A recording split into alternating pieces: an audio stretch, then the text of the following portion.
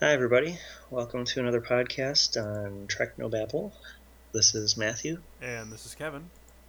and we're going to do I don't know what you'd call this. I suppose it's the conclusion of one arc, but not the whole thing, the whole war story, but it's the conclusion of the season 6 opening arc, Sacrifice of Angels. I remember, I think I'm on record as saying I like uh, pretty much everything about this opening arc except for that weird foray into the unnecessary catch up on Alexander's story. The, Everything else was just. It's a little hard to quantify my intrigue and delight at the time because I feel like, and we were talking about this before we started, like there's a lot more dramas out there now that do serialized stories that try to have lasting consequences that don't just try to resolve the plot within the single episode. That was just way less prevalent, especially in science fiction, especially in anything not like a cop procedural. In terms of what drama was on TV at the time. So like, it really felt like holy shit. Just knowing they weren't going to take the station back in the season premiere was yeah, like huge. That's like, oh my god, I can't believe they're doing that. And it was great. It really put a lot of characters through the ringer in a way that was just fun to watch. yeah. Actually, come to think of it, I can't really name another show from the 80s or 90s that really tried anything similar. I did not watch Babylon 5, so maybe you can tell me whether or not Babylon 5 does the same thing, but It tried. I would say it succeeded much less in it succeeded much more intermittently than Deep Space Nine. But I will refrain on this occasion from airing my grievances about that show. sure. Um, it's interesting having now come to this, sort of conclusion of the opening arc that it does seem like it's more than the sum of its parts because the parts taken individually are just kind of like, yeah, that was pretty good. Yeah, or like, I see what they're doing, you know, but it seems like there hasn't been a Yesterday's Enterprise, a best of both worlds, sort of like huge blow, big punch, big explosive thing. It's like they've got these themes and they're working on the themes and they're interesting themes. And, uh, but each individual episode has just kind of been pretty good. At least that's the sense I'm getting from it. Yeah, every episode's been solid, but you're right. Together, there's a sweep and a scope and other synonyms for those words, but there's like a breadth and depth to the drama because they've managed to cover both the like broad political scope of the war, the intimate personal consequences of the war on both on and off the station. That if nothing else, what they succeeded in doing was the hardest thing of all, which is giving the Dominion War a sense of a real war. Because like it's one thing to read about World War II, where you hit the highlights, the big battles, the big changes, but when you think about well, every day people just woke up and some of them had to go to work and some of them had to go to war, and like there's a I'm trying to think of the right word here. There's a quality to that lived in experience that Well, gets it's like lost. cinema verite or slice of life. Yeah, Yeah. so like putting all of those stories over several episodes really gives it the sense of a real, actual, real world event. I agree with that to a degree. Um, why don't we start the episode and we can talk over the recap? So I believe we're both queued up, Oh, and we should all press play together oh, hang along on, with the listeners. my Netflix is misbehaving. Oh, okay. Well, So and oh, there we go. Let okay. me just pull up. Funny, it just reset me to emissary. I don't know why it did that. That's quite a jump. Must be the profits at work. Seriously, Cisco with the hair, it's freaking me out. All right, now I'm ready. All right, so we will press play together in three, two, one. Press play. So, I mean, I agree to a degree that they're making an effort to make the war feel real. However, I do feel like they've missed some opportunities with some of the characters. Like, I mean, I'm sure very few people would expect someone to say this, but I kind of wish there were more Jake Sisko, um, because he's the civilian character. Yeah, no, You know, I get that. Or maybe like check in with Keiko and Molly on Earth or something. yeah, what the hell are they doing with themselves? That would be a terrific note. It's like, where's Daddy? I don't know. Like if they dropped Alexander and given Rosalind Chow like 45 minutes to do like sitting waiting for a message from Miles, worrying what's happening to him. Well, God, that would be a great episode, telling the war story through messages from Miles. You know, he's summarizing things, she's waiting for it.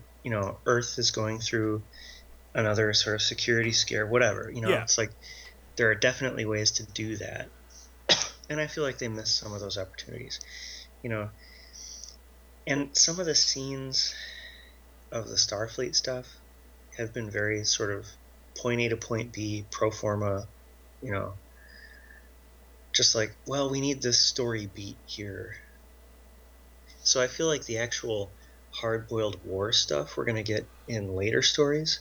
And actually, we got one in the earlier story, right? With Jake Sisko in the field hospital.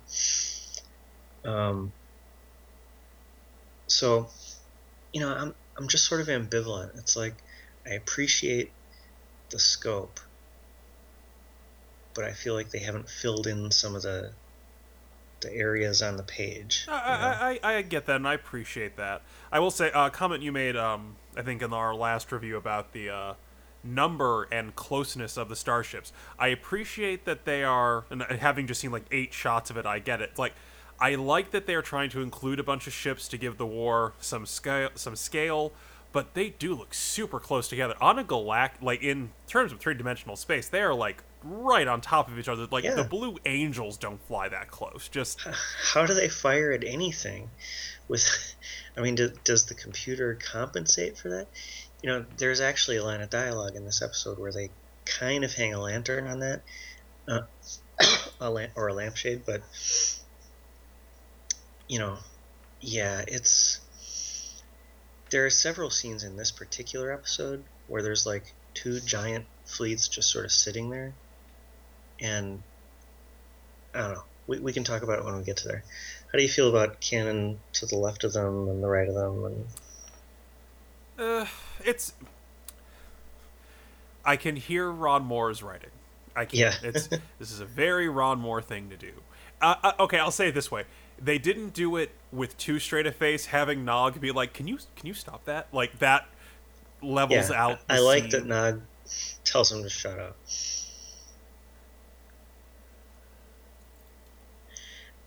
You know, I've said this before, and I feel I must say it again. What the hell is Bashir doing on the bridge? He really should be in sick bay. I agree. Okay, so they've got fighters, and the fighters are going after the Cardassian ships. Um, I feel like having attack fighters is kind of it's a weird thing for me with Star Trek. Yeah, no, You I know? agree, and it's weird because you catch that they're the Maquis Raiders. Yeah. Like, did they put those into mass production or something? Like, Well, my understanding was that the Maquis Raiders were some sort of repurposed Federation ship. You know, they like some sort of light craft that they had on colonies that they, I don't know, souped up or something. It's just every other battle we've seen has been the sort of run silent, run deep, yeah, naval thing, yeah. and this is a very sort of Air Forcey kind of thing, and it feels almost totally inappropriate. Now, they don't give us like a bunch of cockpit views of these people, so it's not like they totally switched gears. Yeah. It's just it sticks out.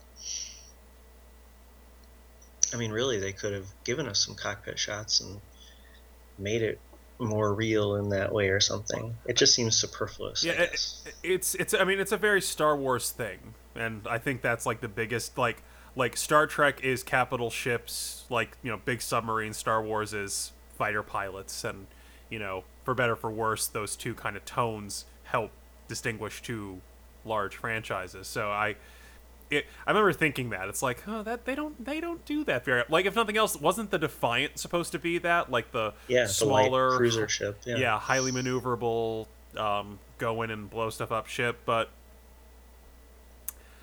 I'm never going to complain about seeing a Galaxy class starship. It's just never going to make me angry. Oh yeah.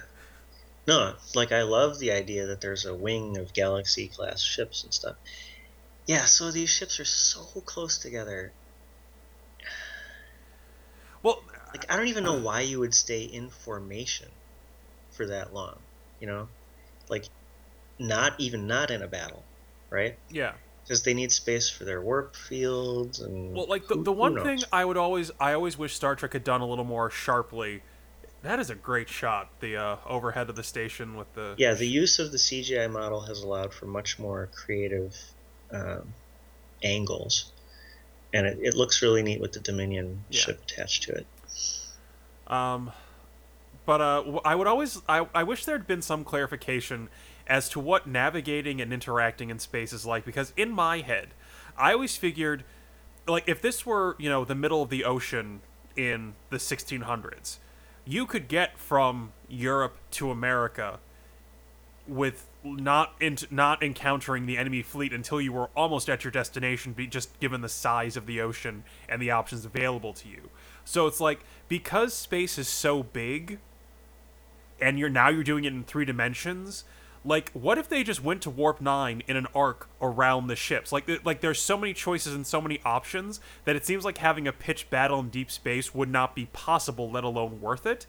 So like Well, they yeah, should. I mean, like the only thing that would be worth it would be um, trying to do enough damage to the other fleet so that they could not garrison worlds or something with the ships. Right, so it You know, seems so it's like. like two armies trying to deplete each other as Right. opposed to, trying to take over some chunk of space. Right. So it Because just you're seems right, like space is just too big. all of these things should be happening at the destination. Like I'm not saying like it would have probably really really jacked the dramatic arc of the episode if they just got to Deep Space Nine to have the Way of the Warrior or something, where it was just like a big pitch battle right there the entire time.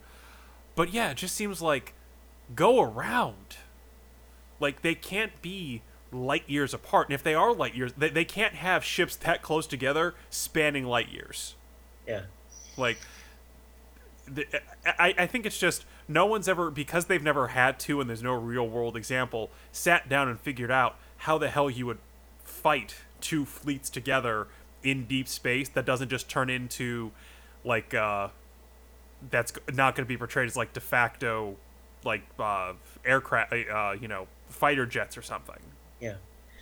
So this scene I like a lot because I've had this nagging irritation in my mind. It's like, why are they letting the people who are clearly Yeah. the resistance have free run of the station, communication ability, all this stuff, right?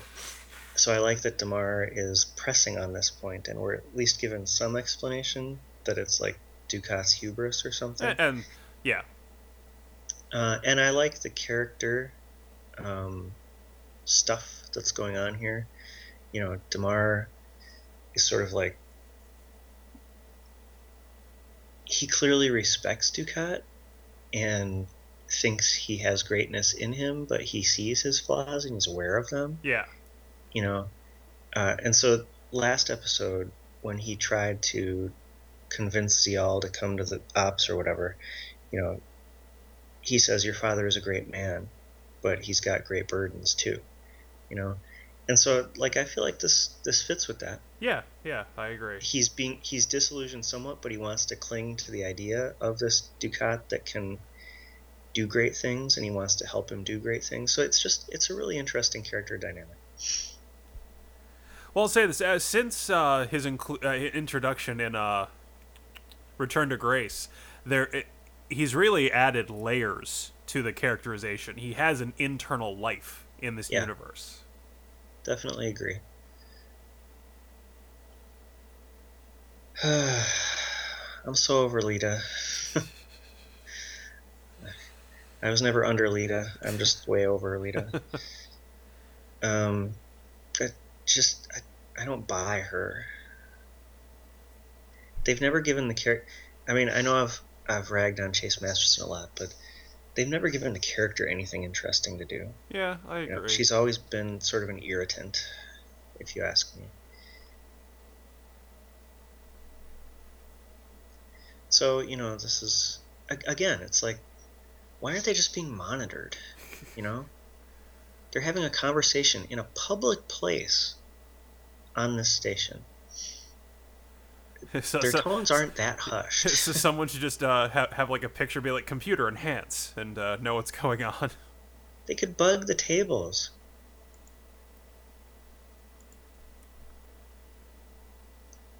I definitely like Damar's sort of snottiness with Kira, too. Oh, it's great. Because, of course, she kicked his ass, which I don't know how much I believe that, but whatever. But I like that he's relishing it. Yeah. And Kira's doing a lot of good acting with her face. Like she's weighing options, and you can see it. Yeah.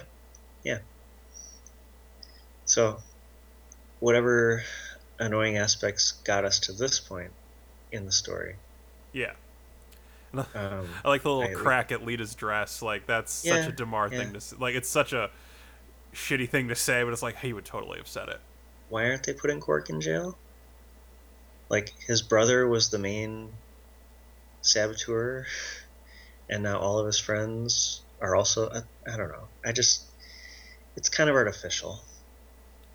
Like, maybe they should have thrown in one or two red shirts, too. Other civilians. Yeah.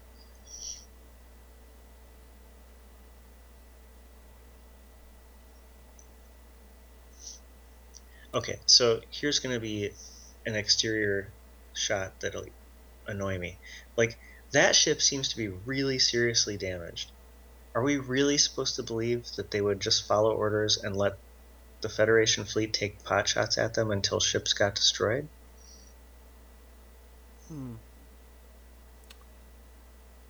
Anyway, I like that they see it's a trap. I like that, there's just the strategic decision that they got to go for it anyway.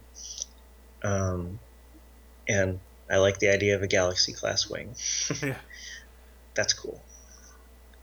Too close, guys. Space it out a little bit, Well, it's like they went a little... because they can do this with CGI now, they didn't have to worry about the matte line problems of that many layers. Oh, God, that is a beautiful shot, though. I could watch that all day. Though, those are capital ships, dude. They don't stop very quickly. Like, that is just a traffic jam right there. Yeah. I think they should have had ships crash into each other, or,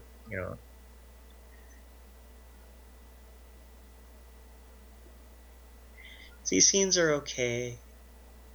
Like they sort of narrate the battle that we're watching in these effects shots. And so it works. But to some degree, it's just like people shouting stuff. Well, it's marking time. Like, the battle has to happen. It can't not happen. We know this is what's happening. I love this scene. I love this line. It is just one of my favorites. Oh, God, I want to be able to act as well as that man. He just... Which one? Weyoun. Well, either of them, but just the way he says, perhaps if you didn't talk so much, your mouth wouldn't get so dry. It's just so good. Well, I think Marc Alaimo's doing some great stuff, too. The way he laughs, because he knows Weyoun holds him in contempt.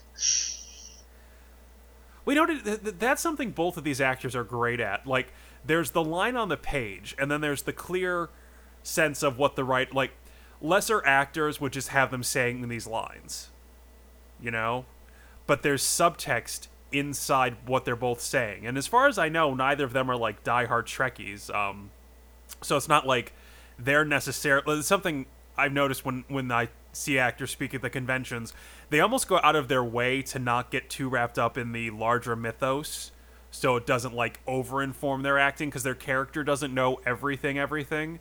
Yeah. So the way they can just suffuse the scene with here's what I'm saying, here's what I mean, here's what I mean about what I'm saying, like just that subtext just really sings in these where the two actors can really play off each other, where it's like I know what you're thinking and you know I know and I know you know I know, and it's just like if you put them both in togas and set it in ancient Rome, or put them both in cloaks and set it in Europe or Game of Thrones, it would work just as well.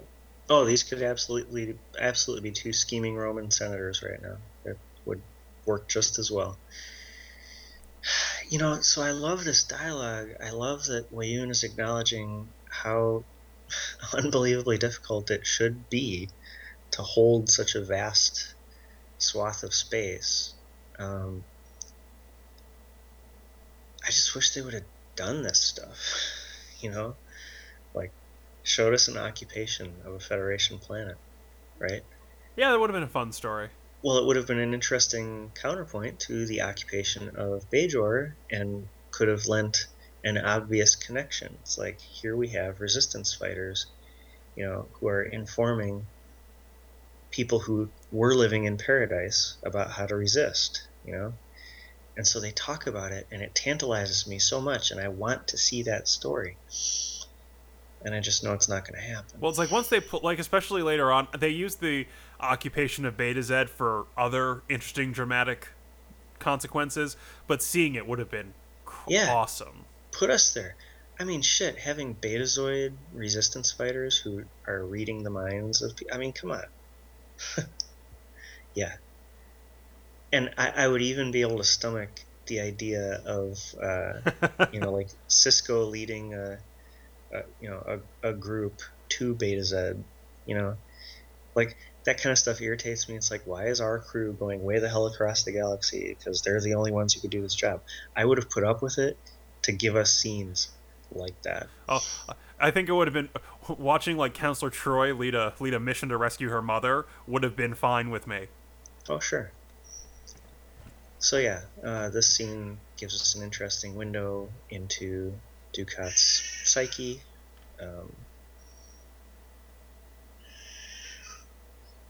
Just like I have the sound off because we're doing the podcast and I'm just watching with subtitles, but so I'm just watching his face. Like his voice is so distinctive, you forget he's so good at facial expressions. Like that is just straight up mockery on his face. It's ill. It's like intentionally ill disguised contempt.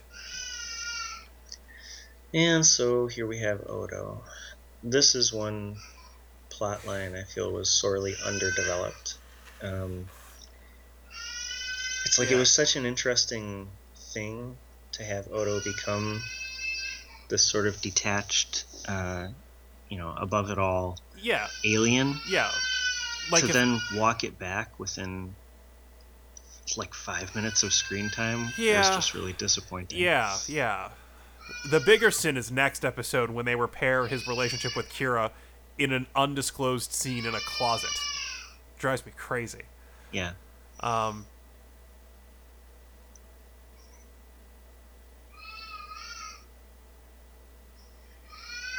also feel like the female founder royally overplayed her. Oh, I was about to say, yeah, like, you can't dangle her life in front of him. I mean, well, this woman has linked with the guy, for crying out loud. Yeah.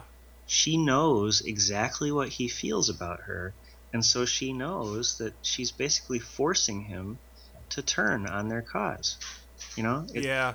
It's bizarre logic.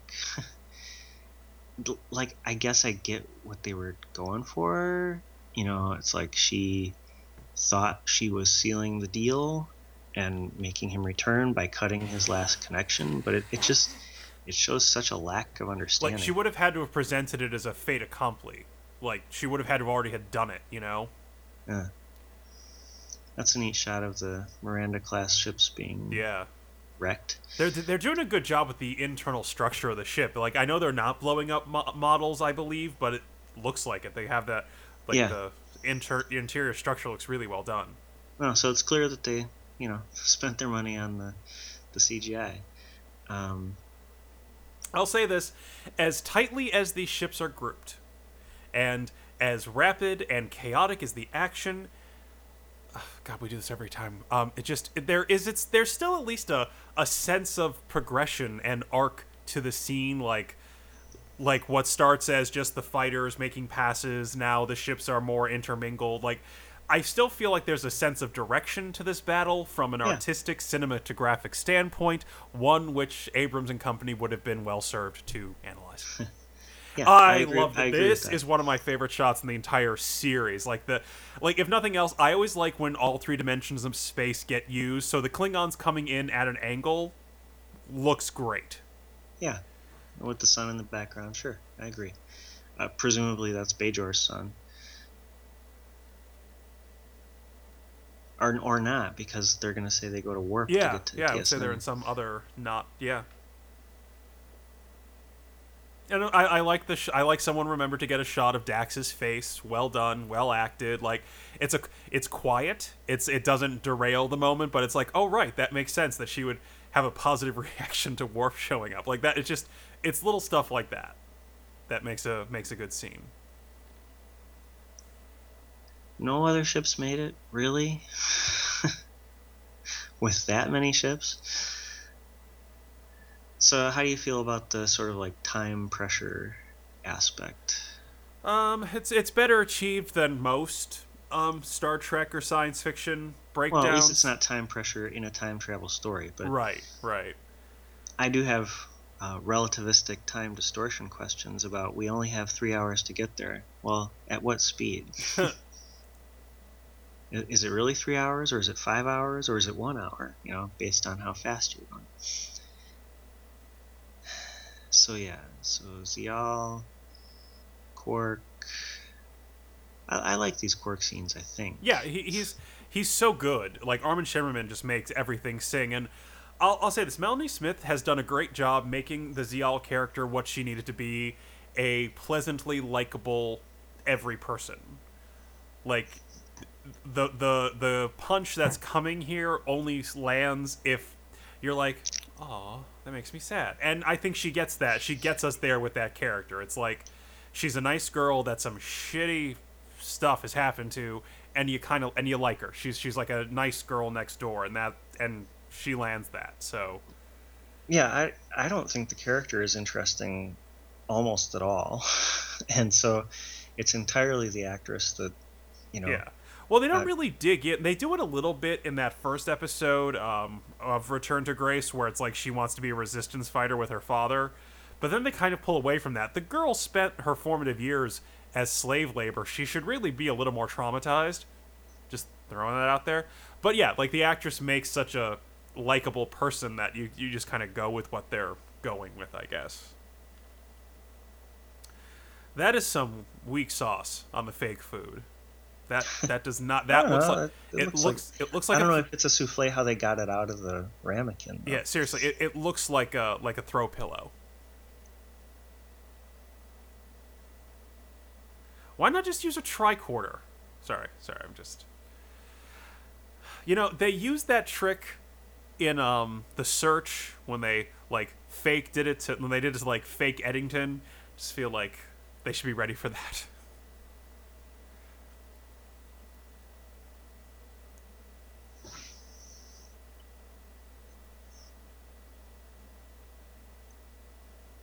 I feel like this dialogue, it's not the kind of stuff they should be saying Yeah. It's the in kind of front of the stuff you would enemy. dramatize people saying. Like, it feels very stagey. Well, it just seems strategically not recommendable. I mean, not this stuff, but why don't they just kill him? Right, why not just shoot? Yeah. Well, they shouldn't care, you know? Right, right. They should be willing to die, and so one of them would easily get a kill shot while the other got vaporized. Yeah. So it's almost.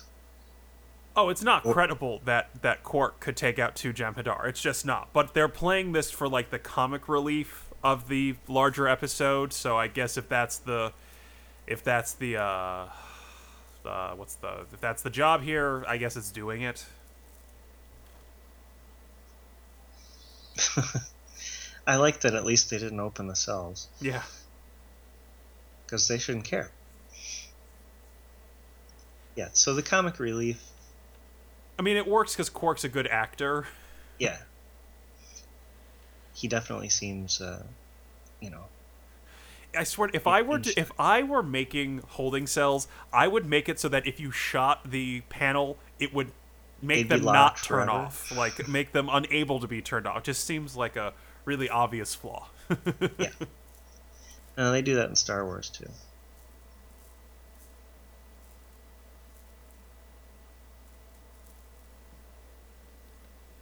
Yeah, that's a funny note. Yeah, I don't mind that. I agree.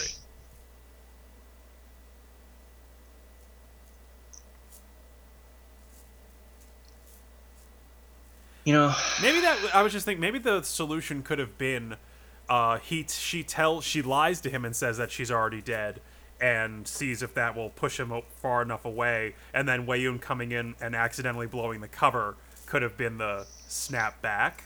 That might have been dramatically more interesting. I think I agree with you. It would have been more interesting if he thought she were dead, Yeah. and there could have been some sort of, two ships passing in the night type plot contrivance. It's like, will he find out in time to Right. do Right. X? Yeah. Like,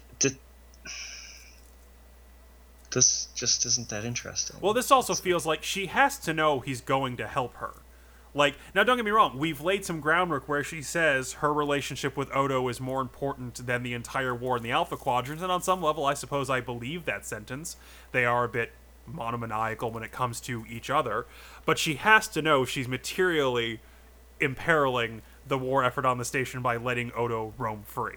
Yeah, yeah, Now, like I said, if that, given that they at least laid some groundwork, I don't mind it over much, I but agree. it's still I a agree. thing. One thing I do mind is what's going to come up here, because it has specifically been mentioned on numerous occasions that the Bajoran security forces are unarmed, and they're being kept unarmed, purposely by the Cardassian crew, right? And so Odo and his security forces, with Bajoran phasers, because that's what Rom says, have taken out the Jem'Hadar. Huh? Wait, I thought did they say that they're unarmed? That they no, I know like when they Yeah, they got had them. like a half episode long argument about whether the Bajorans would get weapons. I thought they resolved it that like Odo basically agreed to be on the council if they got their weapons back. Maybe that was the case. We'll check. Um, Anyway, none of it obviates the issue yeah, that you mentioned. It's like, it's so clear that Odo is going to turn on them. Like, why would they give him access to the Bajoran security personnel? Why would they allow them to roam the station with their weapons?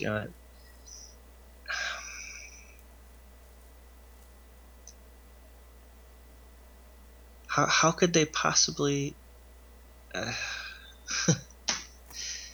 It's a Cardassian station. They've got sensors. They've got the ability to lock down anything and everything. I feel like they undercooked this resistance aspect. yeah, I appreciate that. And so, I mean, this is just going to be sort of my criticism of a lot of stuff. It's like, it just feels like there was like one too many storylines. And if they could have just had 10% more time per good storyline to really flesh it out in a way that would, I don't know, really impress the, detail-oriented tightwads like me, I just would have liked it. Yeah.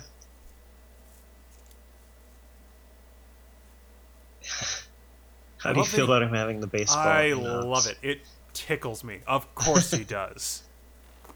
And I love the way he does it. It's those He doesn't tiny. play baseball. Well, the way he's throwing it from hand to hand is not the way Cisco does or anyone who's ever played baseball does. Like, there's a way he's holding it, like his index finger is just in the wrong spot. It's something hard to specifically articulate, but it's there. It's not a natural motion, but it's Yeah, like, it's like an alien holding a baseball. oh, it's great. Like, I don't know when they teach. I don't know what class that is at Juilliard, but you know. I don't like this whole like waiting thing. I mean, I like the fact that they didn't solve the problem, Yeah, that yeah, they failed, but the fact that it was like a stage wait right, that made right, it so close. yeah. I like both the close-up I'd rather effect. they fail because, they got caught in a firefight or something. But I will say I like the effect in the close-up of the minefield, and then like the far away like cloud behind the station. I thought both effects worked pretty well. Sure, definitely. Okay, and I now know. now begins the last third of the episode. I mean, it's not to spoil it for anyone, but it's literally a Deus Ex Machina. Yeah, I mean, Deus literally, Ex wormhole, I guess, like but yeah. just seriously, like there were some day in their Machina. Like, there's just no more literal way. Yeah. And that being said, it's like we'll dissect the dialogue later when we get to it, but we're gonna be They've been sabotaged. How can that be, says Wei-Yun. What the fuck were you doing for the past month, Wei-Yun? Letting all these people who are obviously the bad guys have free run of the station. It just... If Wei-Yun is there to be a check and balance on Dukat, how could he have not have checked and balanced Dukat? So I find it interesting that they're like flying information in this wormhole. I don't know. I've never been a fan of the wormhole effects. I've always found them weird, video toastery, sort of strange blobs and bloops and stuff. I don't mind the tunnel. Just never been a fan of these prophet scenes. I'm trying to. I'm hard pressed to remember one we liked. I don't think I've ever liked Prophet Scene. The white background only worked when it was Q.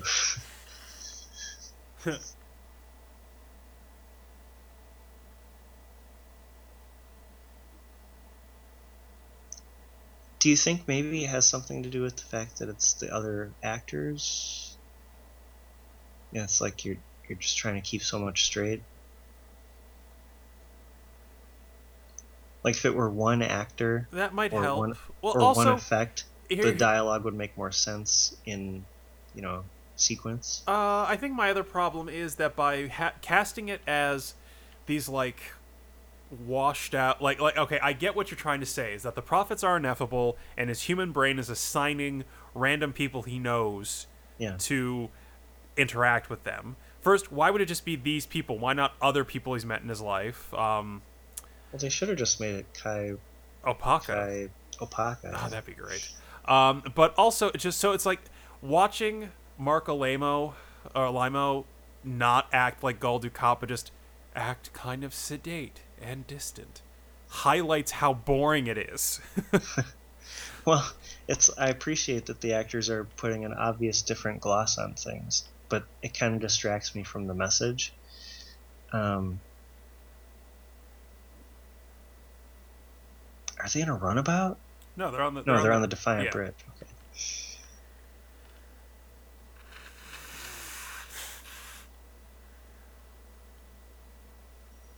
So they have every right to interfere with Sisko's life. We don't know why yet, but we'll find out. And we're not going to be happy. We're not. Well, from Deus Ex Machina to retcon, I suppose. Yeah. I like the fact that he's challenging them on, caring about Bajor.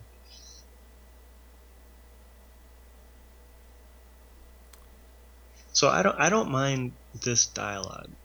I just I feel like the prophets should have refused because having them destroy the other fleet is such a Deus Ex Machina. It's just it robs it of some tension. Well, I mean, and then they try to say there's a price, but it's never really articulated what that price is or what's changed about Cisco's life now.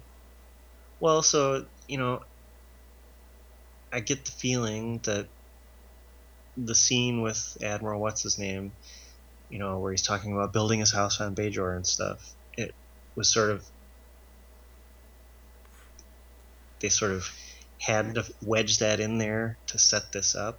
The Cisco is of Bajor, but he will find no rest there. So, I mean, there are echoes of like Moses never reaching the promised land and things like that. Well, also, and if nothing else, the idea that Cisco's choices can change Cisco's destiny seems to belie the fact that they don't exist linear in corporeal time. Don't they already know that they're gonna agree? Right. So it's one of those like, there was a way to do this if you wanted to have like a sharper, like what if they said like if it had been a little sharper, like we'll stop the fleet by shutting down the wormhole, the thing you tried and failed to do, but then that could have repercussions for the Federation and the Bajorans, like Yeah. the price to pay was being cut off from them, like No, if an interesting ethical dilemma. It's like, will you save the Federation by robbing an entire world of its gods? yeah, That's interesting. that's a question. Because they actually have literal gods. We've established that. There's no need to be faithful as a Bajoran. You actually have gods that talk to you. You've got orbs and who the hell knows what. And here is those gods having a door totally shut on them.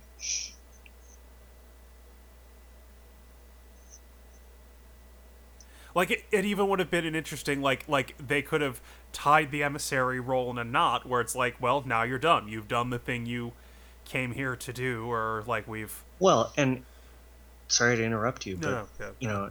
if he had shut the wormhole, then everybody on Bajor could go from loving the emissary to hating him. Right. Which would also be super interesting because he just got used to being loved, and right. now he has to get used to being. All right, reviled, I'll say this: my biggest problem, aside from any, I love Wayon. Aside from any, time to start packing. Aside from any sort of how do I feel about Deus Ex Machina as a plot device, those scenes are just so boring. Yeah, they really derail the momentum. So whatever I feel about it now, we're done, and we're back in a super fun part of the episode. Watching Dukat have a breakdown is super fun.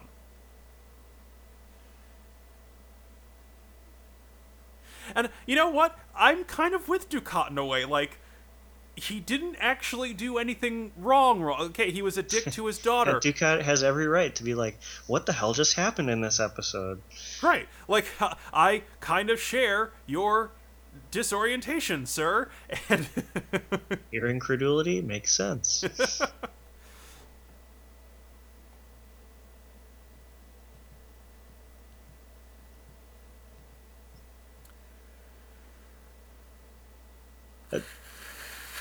Why are they leaving the station? Because the ROM succeeded in disabling the weapons, but not in time to stop them from detonating the minefield. And but so far, it's only the Defiant that's gotten through. Well, they just said the fleet is coming. I know that, yeah. But what about the rest of the Dominion fleet? Right, like why not just have the fleet fall back? Why doesn't the war just come this way? Yeah.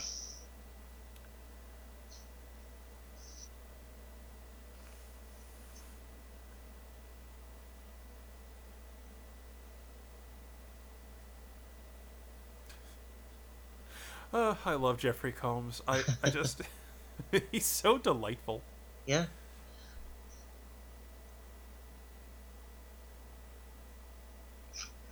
He'll join us one day. Yeah, we really fucked up this situation, but it'll all work out. Her detachment seems arbitrary. Sometimes she's detached, sometimes she seems to care. And I guess she's inscrutable in that way, but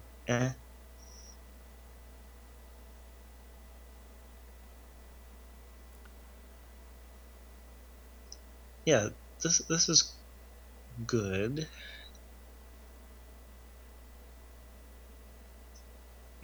I like that this is his last straw, his last, Yeah. sort of Yeah, yeah, yeah. tender shoot to grasp at before going off the cliff. I think this would have been enough, her rejecting Yeah. him, Yeah. and they didn't have to go where they're about to go. And I don't care about the character, Right, right. so Well, it's not I that I'm like, forget, how could you do this? was it Marco Alimo himself when we saw him at the convention who suggested the better story resolution would be having Ducat while going crazy, killing Zial himself, and then having like if he was the one who shot her and then had the exact same freak out, that would have worked dramatically for me. Like he would I have agree. I agree. having Damar do it feels like almost a cop out. Um,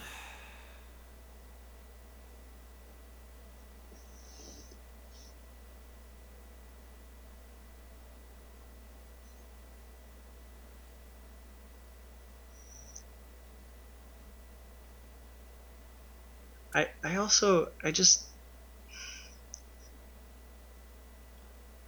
it's Damar has to know that Ducat is not going to be pleased by this. It's like he really expects him to come with now. yeah, But yeah. Yeah, it's almost like tropish. It's like it's like you're sitting in the trench and everyone's talking about the girl they have back home and how they're going to raise chickens on their farm, and like as soon as you finish saying that sends the sniper bullet hit. It just that being said, this character was done. There was nothing more for this character to do. You know, like yeah, I that agree being with said, that. they could have sent her to art school on Bajor or something, but Yeah, she wasn't that interesting in the first place. There weren't going to be interesting stories to tell with her, so fine. But yeah, I think the suggestion of having Ducat kill her would have been better, either inadvertently or advertently. right. Had he shot her and then screamed no in exactly the same sequence of events, would have been entirely dramatically justified.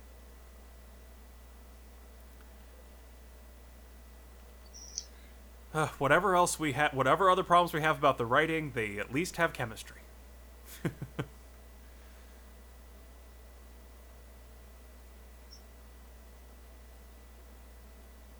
They're really going to do a holosuite program in 1 hour?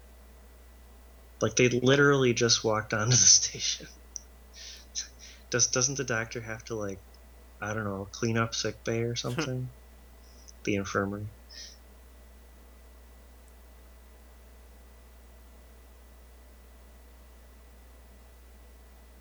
I like Garrick's clothes.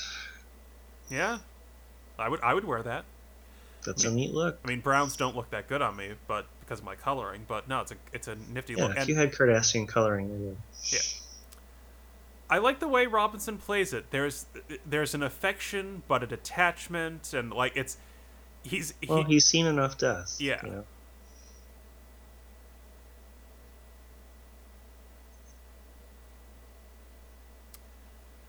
I enjoy that they went balls out crazy with Ducat because Alimo is a good enough actor to carry it.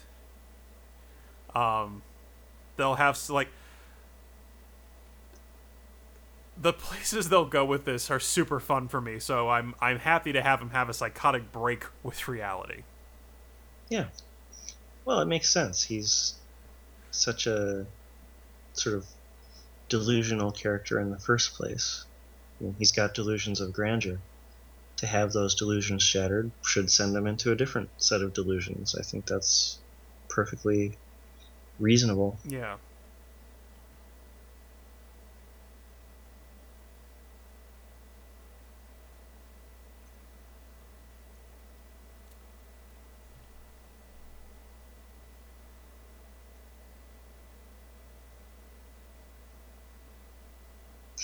The eyebrow.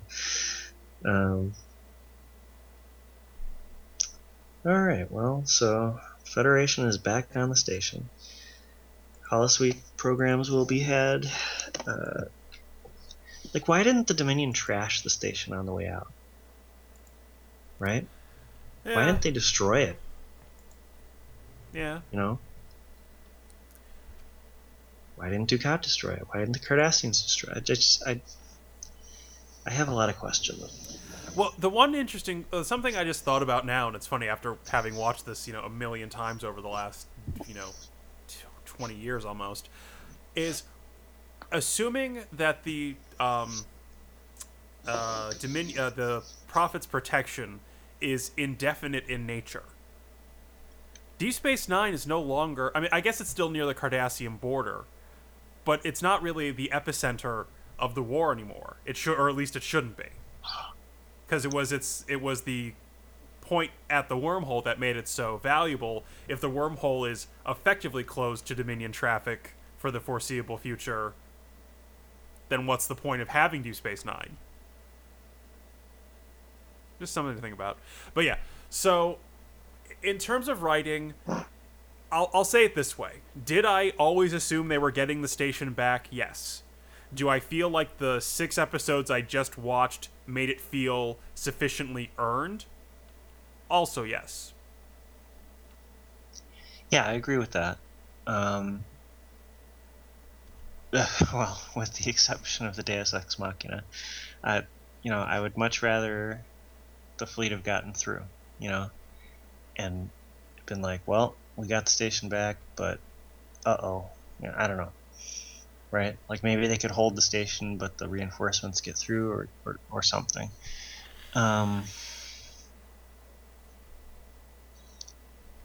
In the end, I think having the Deus Ex Machina makes it so that all of that purported tension we were supposed to feel about the minefield was just kind of wasted. I get that, yeah. Like, I'm not. I love these 6 episodes collectively. I thoroughly enjoyed watching them the first time. I enjoy watching them again. But I'm not going to put too much of my finite time on this earth into defending the Deus Ex Machina, because it's largely indefensible. You almost wonder if the emissary stuff were better developed and better paid off, much like, say, the Final 5 Cylon thing in Battlestar, I might have felt better about, had there been a real consequence for Sisko.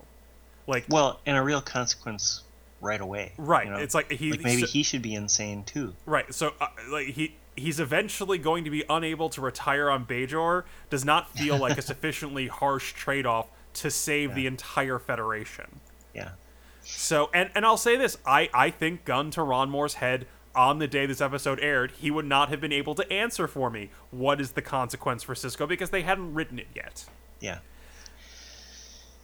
Yeah, so I think having the Prophets intervene could be interesting. It just was not. Yeah. So all that said, on a writing level, there were a lot of fun scenes, especially Dukat Wayun scenes. The battle scenes on the Defiant Bridge were kind of just like, well, gotta show this now, if you ask me. I get that. The conspiracy, resistance scenes, meh. It's a very action heavy show in some ways, and maybe I'm betraying my Trekkie, true believer Trekkie credentials here, but action's just not the most interesting thing to me.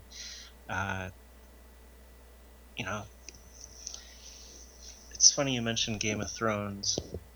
Game of Thrones can have a lot of action stuff too, and there are just times when I'm just it's like, I'm over it. Get back to the interesting part. Get back to the political maneuvering and machinations, and people being arch with each other, and right, it's like, that's what I'm interested in. And so, like, I know they have to show it, right? They built it up, they have to show it. But I'd much rather just watch Dukat and Wayun talk about it, or have a real ethical choice, Yeah. My favorite scenes in the franchise are conference scenes. It's like, I know this isn't an episode that's great, but the episode with Nagilum, what's it called? Where silence has lease. Where silence has lease. It's just like the 5-minute conversation in Picard's quarters, listening to classical music. It's like those scenes are so much more evocative to me. Or the scene in Pen Pals where they debate, whether or not they should save this world, right? And so, like, I know there's a battle, I know the Dominion's coming, it's like all this stuff is theoretically interesting. I just don't know that it's the best use of your time to show us, 10,000 ships fire at 10,000 other ships, because that's not really what the franchise is about, I feel like the franchise is much more about people weighing different outcomes and arguing with each other and trying to advocate for the best solution. And yes, you have to show us the solution to some degree, but maybe this just comes down to me being a fan of a certain kind of Star Trek and them going for consciously a different kind of Star Trek. It's like, we're going to do a war Star Trek. And so it just strikes me as weird to have war. But you know what? They're gonna, when they get to statistical probabilities, that's going to be the kind of episode that really, floats my boat. It's conversations about war with interesting ethical hooks and dilemmas and, quandaries and things. So I guess I'm just kind of yearning for more of that stuff here. So I guess that's my writing note. There are a lot of fun scenes. They're sandwiched in between just sort of, well, here's an action scene. That's at least what I'm feeling. I was never thrilled by the action. Like, I was impressed by the visuals, but I wasn't thrilled in a story sense by the action. I'm just reviewing the notes on Memory Alpha, and there's a quote here from Irish Stephen Bear that in relevant part indicates that they explicitly chose a Deus Ex Machina to indicate okay, we just accused them of unpainting themselves from a corner with the Deus Ex Machina ending, and he indicates here that they did not, that this was a conscious choice to escalate the relationship between Sisko and the Prophets, that they would not have done this for someone else, and that it's supposed to eventually supposed to pay off in discovering that Sisko is part Prophet. I will retract. Okay, I accuse them of doing it thoughtlessly. They did it thoughtfully. It still doesn't work. It's a bad decision. Yeah, but I'll fully believe that it was thoughtful, but to end something that you've built for like 2 seasons with it is not. Yeah. Not a very good choice. And to be fair, they're not ending the Dominion War with it. At least they didn't go that far. Yeah. Yeah. Thank God. So now it's just the Federation versus what of the Dominion is on the Alpha Quadrant side. Yeah. I feel like the Sisko Bajor Prophet stuff has been such an afterthought until 2 episodes ago that it doesn't strike, and as we've both said, the consequences are not, at least in part, immediately evident, that it falls flat. Yeah, I agree. You could be forgiven for thinking that it's pointless. Yeah. We know it's not pointless. Whether or not we believe that it was planned, that's beside the point. The person watching this episode could be completely forgiven for just being like, what the fuck? Why did I just watch the last 6 episodes? If you're going to end it this way. Yeah. It was really disappointing, the Deus Ex Machina. Okay, well, acting-wise, as we've said many times, Jeffrey Combs, Mark Alamo, can't go wrong. Yeah. They've never steered us wrong. It's always been enjoyable. It was enjoyable this episode. I kind of wish we would have gotten more Weyoun uh, like we got to see Dukat crumble, right? Yeah. It would have been interesting to see the contrast with Weyoun. I mean, there was the one line, time to start packing, but maybe show us more. And we will eventually get that follow up with some fun stuff with him interacting with Damar. So it's not like we get nothing. But I had they done an entire episode like they kind of did it with Behind the Lines, where the focus was more on the station. But had they just done like you know what they did with In a Mirror Darkly on Enterprise, where they just told the Mirror Universe story from inside the four walls of the Mirror Universe. Had they just given us a 45-minute episode in which we focused on Weyoun as the main character and the protagonist of that story, it might be my favorite episode of Star Trek. Oh, it would certainly be my favorite episode of Deep Space Nine, if that were the case. Yeah, totally. Holy crap. I mean, because you could tell all the, other character stories through the lens of Weyoun, and it would just be so interesting. Like, it would be great to see how he perceives them. Like is Jake like super more annoying to Weyoun than he? Well, so In the Cards was a little bit like that. Yeah. Yeah, I mean, I'm not saying they could do the conclusion of an arc from Weyoun's perspective, but I just would have liked 5 minutes of Weyoun's denouement compared to Descartes' denouement. So they were both great. Yeah, I think Nana Visitor was good. There was a lot of good stuff she did. I really liked Casey Biggs. Yeah. Didn't agree with the writing decision of having him shoot Ziyal. Yeah. But I bought it. I bought where he was coming from based on the acting. I liked his scenes with Marc Alaimo. On the Federation side of things, I gotta say the best was probably Aaron Eisenberg. Yeah. Or Andrew Robinson, one of those two. But the rest of the crew kind of fell flat for me. I mean, not bad, just didn't stick out. Yeah. Although, Avery Brooks, the Prophet scenes are not good. But Avery Brooks was pretty good in them. I believed his investment in Bajor. And I don't think he horribly overacted it. Yeah. There was no, it's not linear. Well, thank heaven for small favors. What about Salome Jens? How'd you feel about? Adequate, not extraordinary. Her kind of usual cool voiced self. Yeah. I don't know what kind of notes she's being given from directors and writers. It's like don't show us what's going on, right? Yeah. Because she's not.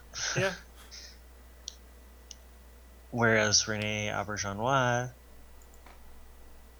is trying. He's not being given enough dialogue to show us what's going on, but his face is kind of showing us. So I appreciate that.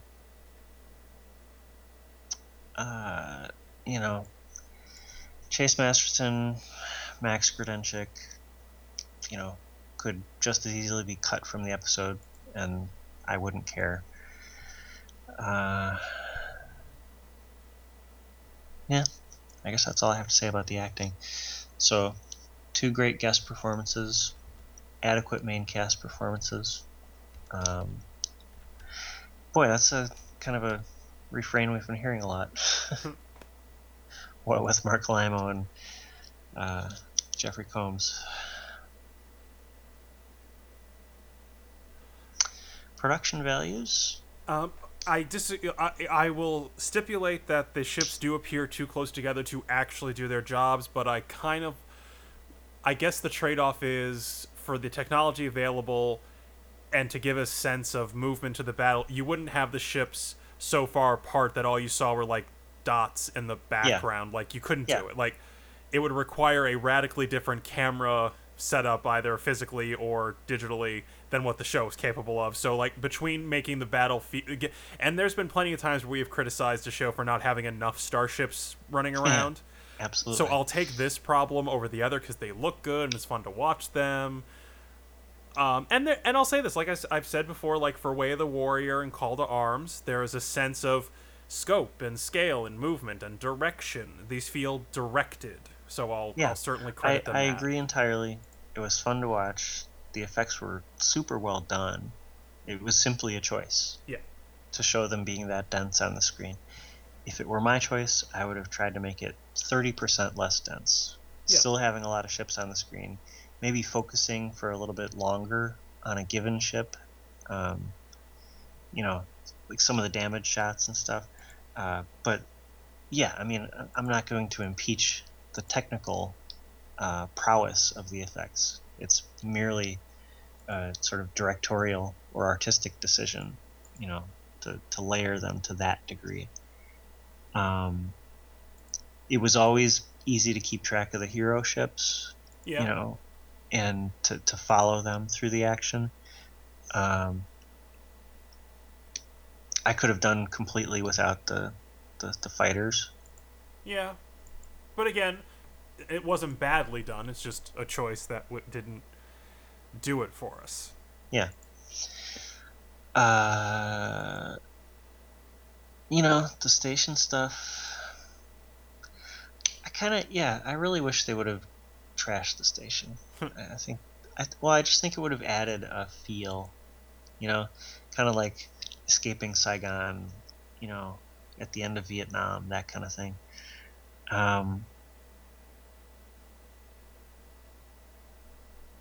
The scenes on the Defiant Bridge, shaky cam, or not shaky cam, but like space acting and fireworks in the consoles and stuff. So it's all pretty been there, done that. They didn't do anything amazing.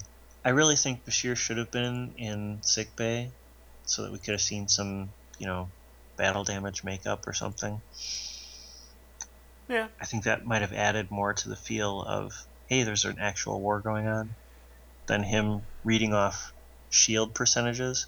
Huh? Don't they have other people on this ship that can do that? yeah. They never had McCoy reading off shield numbers. They never had, Crusher reading off shield numbers, unless she was actually in command of the damn ship. So I just feel like the writers have gotten lazy with Bashir. Yeah. So in the balance, I enjoy this as much as I enjoy episodes we give a 4. In turn, like with the exception of that 5 minutes in the wormhole, but Yeah. I don't want to give them too big a pass on what we both agree is a dramatically dud decision. This would have been a 4 without the Deus Ex Machina. Yeah, I'll say this. I think this episode is a 3, but the arc is a 4. I agree with that. Like if we were giving a separate score for the sum and I think this is a good example. Like looking back over our ratings, I think we gave the season opener is that the only one we gave because let's see, Favor the Bold got a 6, Behind the Lines got a 6, Sons and Daughters got a 5, Rocks and Trolls got a 7, Time to Stand got an 8. So it's skimming in with the 6. What does that work out to be? 8 plus 7 plus 5 plus 6 plus 6 plus 6 is 38. 30. So I'm doing math live on the podcast. Yeah. So it comes in at a 6.3 for the with the. I assume you're giving this episode a 3 as well. Yeah. Okay. So a 6.3 for the opening arc, but it feels like an 8. Like if I said. Well, are you dropping Sons and Daughters? No, that's a 6.3 with Sons and Daughters because we gave that a 5. So the average would be higher without Sons and Daughters. Oh yeah. Which we both agree is entirely cuttable from the arc. It should just be a 5-episode arc. Given what they do in Sons and Daughters, it's just it would pointless. it'd be a 6.6 without Sons and Daughters. Yeah. So Yeah. So, and look, this isn't just hard math here. There's something to be said for something being more than the sum of its parts. It's yes, a lot of the parts are sixes individually, but I'm completely comfortable with the idea that taken together, they're more than a six. They're more than average. Um, this could have been a four. I mean, it would never have been a five because it doesn't have those things that I like most, and that's a real quandary, a real dilemma, a real choice, a real argument, a real set of characters arguing for one position over another. Like that's what does it for me. But the action was cool. Uh, a lot of stuff happened. If it just hadn't been resolved by the wormhole aliens snapping their fingers, it would have been a four. So yeah, Yeah. it's not just me, is it? It's not just me dragging your ratings down, is it, Kevin? No, your criticisms are valid. I occasionally find them to be less successfully weighty. I take the ding. I just ding it less for like what you like. I agree that it's a problem. I just don't give it as much. It's not as big a deduction as you give it. But no, like the criticism that they solved an otherwise really super duper interesting arc with the Deus Ex Machina is a valid complaint. So, yeah, there we are. Well, I know that in my mind, season 6 is really good. And I think what's really good about it is the later episodes that follow this arc. You know? It's like the arc served a function of making it feel big, but it didn't necessarily do the best job at each individual point in the arc of doing that. Yeah. It's later episodes that kind of pay off, it seems to me. Yeah. I would agree with that. Do I? I mean, I really like this arc. I enjoy watching it. Like, if I'm gonna watch some Deep Space Nine, there's a good chance this arc will be. I'll just start it while I'm, doing dishes and doing laundry and sitting around my apartment for the afternoon, and this will just be what is on my TV for the afternoon. But there are. I would agree though that the highest rated episodes of season 6 are yet to come. Yeah, well, I think they are, at least in my memory. The siege one and the statistical probabilities, these are the ones that really do it for me. And they benefit from this arc having occurred. I think what would have made this better for me is a deeper exploration of Odo, his alienness. Yeah, I would agree with that. Whether he actually is on board with the founders, like to actually have him turn and then make an argument to his former friends that this is really the best way to go would have been really interesting. Yeah, I would agree with that. He should be convinced, and then he should try to convince us. That would really raise the stakes for the characters. Yes, of course, it would completely negate the possibility of Odo hooking up with Kira, as it should. But my point is, it's very interesting to have a character side with the enemy, but also have good reasons for it. I would love to hear the argument for the Dominion.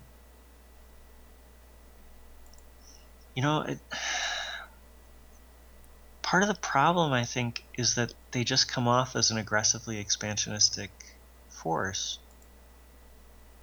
But I'd like to hear the argument that they make the lives of their subject worlds better, Yeah. And it's a pretty tough argument, of course, if you're putting them up against the Federation, which has been at least offered as a utopia. There have been 2 episodes that have challenged it. One terribly horrible episode, like He Who Is Without Sin, but another with the Ayn Randians, or whatever they're supposed to be, Back to Nature Ayn Rand cult, which was interesting. And then Homefront Paradise Lost, like that threw an interesting wrinkle into the Federation utopia. It's like make the argument, actually turn him. Have him be a bad guy for a season, or if not a bad guy, an ambivalent guy. I don't know. That would have been much more interesting to me.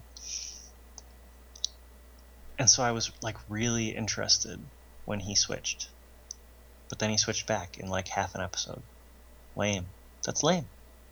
It's just lame. Yeah, it's too fast. I agree. Still, like, we're picking at the faults of an otherwise good episode. Like, this is just what's keeping it from being. This isn't a bad episode, and we've identified what's keeping it from being good. It's a good episode, and we've identified what's kept it from being very good. Yeah, I agree with that. I wouldn't give it a 3. Look, I thought Sons and Daughters was shit, and I gave it a 2 because I thought it was shit. After I was done watching it, I wanted to not have watched it. Like, I wanted that time back, Whereas this, very enjoyable, It just has a few, deep problems that could have easily been fixed, and so they're kind of more aggravating for it. Yeah, it would be really interesting to sort of really grill guys like Ira Steven Behr and Ron Moore and just really kind of push them. It's like, why did you do this again? Because I wonder if they would have interesting rationales / excuses. And when I say excuses, I mean the sorts of excuses that we often hear with episodic television. It's like, well, we had to do it this way, that was too much money, or to make Odo a bad guy would have, really pissed off the networks, because then there'd be like 20 episodes of him different than the other 150 episodes, like whatever, right? It's like, I'd be interested to hear those rationales. It's frustrating. This episode frustrates me because it's sort of like a really kick-ass balance beam routine and then, falling on your ass on the landing. Yeah. Because the landing is the Deus Ex Machina. It's like, here's the resolution. It was all a dream. It's like, it's not that bad. It's not that bad. I agree, but it has that feeling. So beautiful routine, really nice technical scores, and then a duffed landing. That's I guess that's what gets you a 3. It's like, I recognize that there are a lot of good things about it. There are just things that keep it from being great. It's solid. It's well done. It's fun to watch. There you go. Yeah. Yeah. If we were separately grading the last 6 hours, this would get a 4 from me, but this 45 minutes of it gets a 3. I agree with that. All right. So that's a 6 for Sacrifice of Angels and the close of the opening arc of the season. We'll be back soon with, I think, just a text review of You Are Cordially Invited. I have lots of thoughts about that one. Yeah, it's been so long since I've seen it that it'll be interesting. Like, I'm kind of not feeling Worf in the past season or so. It's like he started off pretty strong, but they've kind of morphed him into a dickwad.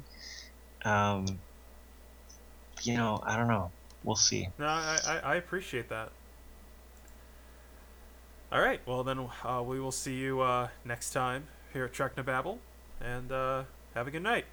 Yes, live long and prosper.